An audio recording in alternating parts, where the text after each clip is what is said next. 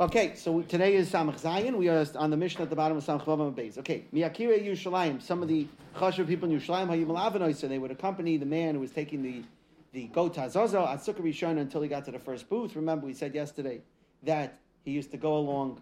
He would take the goat to Azazel, and as Sukkah's Yerushalayim Yad Sukkah, that there were 10 booths from Yerushalayim to this cliff. Tisha Ris was 90 Ris. Shiva Mechzel L'cham Mil, 7.5 Ris to each mil. That's according to, so it comes out that the area from Yerushalayim to this place was 12 mil, okay? And basically, okay, so, Vaita. I'll call Sukkah v'Sukkah Imrin Lay. At each and every stop, at each and every booth, they would say to him, Hari Muslim, Hari Mayim. There's food and drink here if you need it. And we'll see why. They would escort him to the next booth, except when he got to the last booth. When he got to the last booth, they wouldn't go with him all the way to the cliff. They would watch from a distance his maisim, because basically they couldn't go all the way there because it was outside the tchum. Now the ish iti, who was taking the goat, had no din of tchum at all, because he could go as far as he needed to as part of the mitzvah sayyim. But everyone else was subject to the tchum.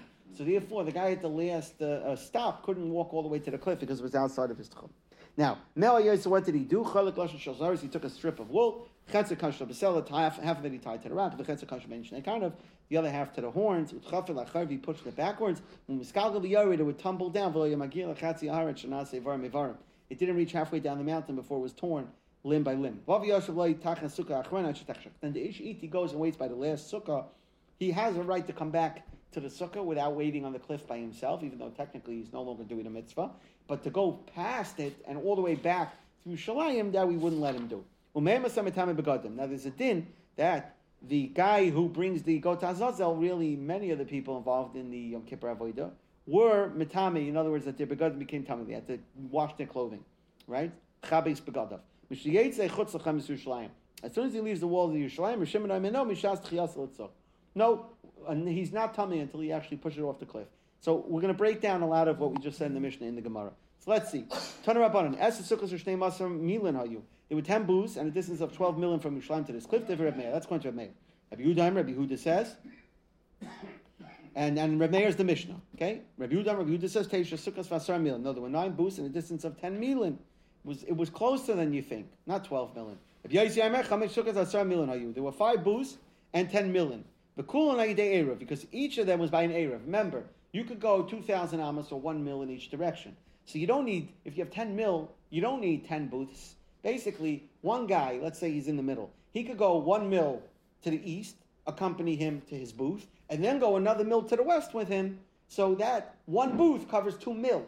You understand? Because my booth is in the middle of my tchum. So I can go 1 mil to the east to meet him, walk with him, and then walk with him past my booth another mil the other way. So it comes out 10 mil and only needs 5 booths. That's the point of Rabbi Yosef. The Kul Nagid Erev, all of them through an Erev could be reached. Rabbi Yosef says, Sachli Elazar b'ni, my son Elazar told me that once he went checking this out, if they accompany him by means of an Erev, he says, I can arrange it so that even 2 booths could span the area of the entire Tchumen. Because you could basically put it so that you could extend the Erev. Basically, what you could do is you could extend one guy's Erev. Remember, the guy who starts at the beginning, his Erev could really go he could take 4,000 amos in one direction and 0 amos the other direction. So he could arrange it that one guy's booth goes 4,000 amos one way, the other guy's booth goes 4,000 amos the other way, and they sort of meet in the middle. And so that way, 2 booths could cover 10 mil. Kiman Azar de Tanya, whose opinion is the following: that says except for the last one, they wouldn't accompany him. Because to go all the way to the cliff was outside the tchum. They watch from distance. Who is that? Come on, has to be Reb Meir, because according to everyone else, if it's 10 mil, even if it's only 5 booths, but the distance is all included in someone's Erev, so someone should be able to accompany him. So if our Mishnah says no one accompanies him, it's talking like Reb Meir. At each and every booth, they would say to him, here's food and drink if you need it. Tana, we learned in the Brayis. Actually, no person, Azazel guy, no Ish Iti, ever actually ate or drank. But right? If you have the opportunity to eat, and someone gave a nice example, he says the morning of a fast, we wake up the morning of a fast, we're starving. By the time we daven Ma'ariv after a fast, a lot of us to go another half an hour, who cares? Because again, when you have the ability to eat, it's all mental, it's all mental. When you have the ability to eat, you're not chalashing. Right, but so that's why they were offering him so that he knows if I need it, I have it, but he could go that way without chalashing. Okay, so what would he do? So we tie half the rock, half of the string to the rock. Now the Gemara wants to know why are you tying half to the rock and half to the horns. Let's see. Why don't you just take the whole thing and tie it to the horns? So Gemara says, came in the mitzvah b'sar, since the mitzvah is with the sayir, to push it off. What's the point of tying it? Because he wanted to see if it turned white. If it turned white, it was a siman that Klal Yisrael's Averos were forgiven. So he wanted to see if it turned white. Now, if he ties the entire string to the rock, and he's busy with the string, if it turns white, he might even forget about the goat. We're good to go. Turn around, go home. Forget about pushing the goat off. They got to push the goat off. So therefore, we don't want to just say, okay, put the whole string on. What? Potentially, it could turn white. It's saying now before the goat even got pushed off the cliff. So v'niktarei kulei ben karnav. So why don't you tie the whole thing to the horns of the goat then? Okay. So just put the whole thing on the goat. So Gemara says Zimnin the gamish le l'reish v'lavadaite. Maybe it's going to basically fall on its head. You won't be able to see what happened with it. So if you split it up, you have half by the goat and half on the rock. And since by splitting it up, aren't you worried about the rock? So he explains down at the bottom that you're not worried about the rock. Even if you split it up, what if it turns white on the rock before you push it off? So there, because you're busy tying the other half to the horns of the goat, you're going to push off the goat before you finish, before you turn back to see what happened with the stone. Originally, they would tie the wool on the doorway of the Heichal, right, which basically everyone could see in the Azara. Hilbin, if it turned white, how you smechen. Loy Hilbin, but if it didn't turn white, how you had saving him mispayishin. They got very anxious. So, hiskinu kaishin al pesach ulam b'fnim. So then at the end of the day, it's Yantif. Rashi says, and so we don't want people to feel sad on Yantif. I'm sorry, the Aruch Laner says this, not Rashi. So hiskinu kaishin al pesach ulam b'fnim. So therefore, they said, let's tie it inside so nobody could see. Problem is, what do you think happened? They called over Tzvi Katz. They said, Tzvi, check it for us. Then Hyman walked by. Hyman, check it for us. So they kept having a coin, check it for them, right? So Hilben Ayusmek, it didn't solve it. It says, Ginu, you know what? Let's take it away from everybody. We'll put it only. The Sh'iti will see it. No one will feel bad. Everything goes all the way to the Azazel. Originally,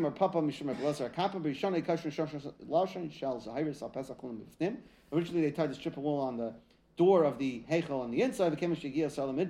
Once the Sawyer reached the wilderness and was pushed off, it would turn white, and they knew that the mitzvah was done. The pasuk says, right? The pasuk says that even if your Averis will be like red like crimson, they will become white like snow, a reference to the strip of wool turning white. It didn't even reach halfway down the mountain before it was torn up. They asked the Shiloh, what happens if So what happens if the animal got ripped up? Animal got torn up. Now, are those limbs asr b'hana? What happens if you want to use them hana? Can you go and make shoes out of the hide of the animal? Now, normally kachim has a din of isar b'hana, but this is not necessarily kachim. It's brought outside the Beis Hamikdash. So the Gemara says, Rav Shmuel chadam mutar and chadam asur. Mandam mutar, the one that says that's mutar. It says that you should take it says v'shilach es asor b'midbar. What does it mean b'midbar? That it becomes ownerless just like the desert. The one that says it's asur, it says el eretz gezerah. What does it mean dechsiv gezerah? So just like a gezerah uninhabited means that the item is also gezerah, it's also asur. Mandamar asur and hay midbar mayav. It says midbar, which means ownerless, which means it should be mutter. He needs hamidbar l'chidetanya. It says hamidbar b'midbar. It says multiple lashon of midbar. The rabbis to come to include the Mishkan, even if when it was in Noi v'giva mishila beis halamim, even the Mishkan and even the Beis Hamikdash, he had to do this process at all of these places. V'idach, the other one, who says that it means b'midbar means ownerless. What does he do with gezerah? Hagzer me'avid lei mibar l'chidetanya needs it for the following. Right, gezerah. It says that you take it to a land that is gezerah. En gzer elachatucha. Gzeira means something that is cut sharply, meaning a cliff. Davar achar, another pshat, en gzeira ela davar miskazer v'yored. Gzeira means something that is being cut up and falling, referring to the goat. Another pshat, Gezerah, Shamatayma Masay Sayu, maybe you're going to say, what is this worthless thing? You're pushing a goat off the cliff? Who ever heard of such a ridiculous thing? What does that have to do with getting a kapara? Talmud Laimar, Ani Hashem Gezaitiv. I am Hashem, I decree this is how you do the mitzvah. And don't question it. It's a chayk, you don't have to understand, this is the mitzvah, and do it. Amar Rav said, it's Mustava like the one that says it's mutter to get hana, like Amar Tar Shalach Takala, because we don't say that the Torah would send it to create a takala, right? What's going to happen? If this goat is going to end up falling off, now, okay, maybe the Ishiti can't use it, but that means any passerby has to know that this is the Azazel goat. Well, who says 2 days from now, a guy walking by 2 days after Yom Kippur is going to know that this is the Azazel goat? Maybe he'll use it, and it's going to be a takala. Tana Rabbanan, Azael, what's the Azael a reference to? Shehei Az v'kasha, that the mountain should be harsh and rugged. Yachal b'yishavim, I think it should be in a populated area. Talmud Lema b'midbar. Minayin shabatzok. How do you don't have to be a cliff? Talmud Lema gzeira, it has to be sharp like a cliff. Tanya Ni'idach, another Bryce says, Azazel, Kasha Shabaharim, means the most rugged of the mountains. And it also says a similar lashon as Eli Aretz Lakach, that he took the mighty of the land. Tana Devei Rabbi Shmuel, Azazel, Shemechaper Al-Ma'aseh Uzav Azal. It's Mechaper for the acts of Uza and Azal, were two malachim who said to HaKadosh Baruch Hu, why are you letting man run wild? We could do better than them. Hashem says, yeah, show me. And he sent down these two malachim, and these two malachim did even worse than the human beings in those times. And they were called Uza and Azael, and they were very steeped in znus. Right? It says that the Benois, the people of the land came to see with the Benois Aretz. It's very, very end of Parshas Bereishis, right? It talks about this znus that happened. So Mais is nus. So Azazel's mechaper for Mais is nus. Tanur Rabbanan is mishpatei tasu. It says you should do my mishpatim. Devarim shel mali lo nichtavu din hu shikasru. So that's talking about things logically that even if the Torah hadn't said to do it, you would know you need to keep them. Ve'eluhein, what are they? Avodas kachamim. If you understand logically that there's a God in the world, and that means why would you serve a idol when obviously there's only one creator? The Gili Arayos to basically cheat on with someone else's wife. To commit murder, society can't function without those two things. The Gazel stealing, Berachas Hashem, and again using Hashem's name inappropriately. Again, those are things that logic would tell you should keep. And your chukim as well. These are things that the Satan tries to question. What are examples? Achilas chazer, eating pig, right? What does it matter? You eat a pig, that's not okay. You eat a goat, it is okay. What's the difference? Ilvisha shadnis, wearing shadnis, chalitza yavama, doing chalitza that frees the yavama. How does that make sense? With taharis mitzayra, purifying the mitzayra, v'sar mishdaleach, sending the sar to Azazel. All these things, the reasoning doesn't make sense to us. Now, v'shemar time ma'aseh tohen. Maybe someone will chas v'shalom say, yeah, it's worthless. Someone just made it up to make you people crazy. Chas v'shalom. Ani Hashem chakaktiv. No, Am Hashem would decree it.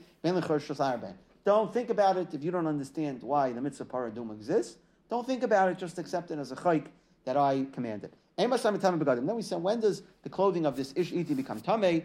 Tana Rabbanan, we learned the machlokes in a brayso. Mashalech mitame begadim, v'neshalech sam mashalech mitame begadim. So remember we started the Mishnah by saying that there was one guy taking it, the ish iti, and he had a bunch of people from the booths accompanying him. Only the ish iti himself, his clothing become tamei. The accompany people, the booth guys, we'll call them, their clothing does not become tamei. That's mishalech. That's hashalech and mishalech. They send the sender, the messenger. So I might think the second he leaves the azara, he becomes tamei in the city.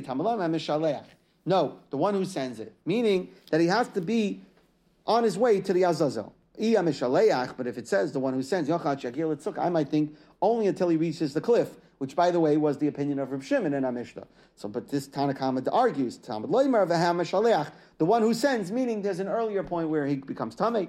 Haketzad, when is that earlier point? Right? When he leaves the Azara, he's not considered en route yet. When he gets to the cliff, he's already at the end of it. When's he considered a Meshaleach? The earliest point is the second he leaves the walls of Yerushalayim, Divrei Rabbi Yehuda. However, Rabbi Yossi Azazel v'chibes ad she'etzkiel, that it puts Azazel next to v'chibes to rinse his clothing to teach you that ad she'etzkiel etzuk, that he's not tamei until he actually gets to the cliff. Reb Shimon Omer Meshalech Sasar Azazel Yechavis Begadav Zoykai Bebas Rosh. He pushes it off and Tamei Begadim, and immediately he becomes tamei. So it sounds like Reb Yossi holds that when you get to the cliff, before you even push it off, your clothing is tamei. And Rav Shimon holds, no, a few moments later, when you actually push it off, your clothing becomes tamei. Okay, it's really stopped here, so we will stop here.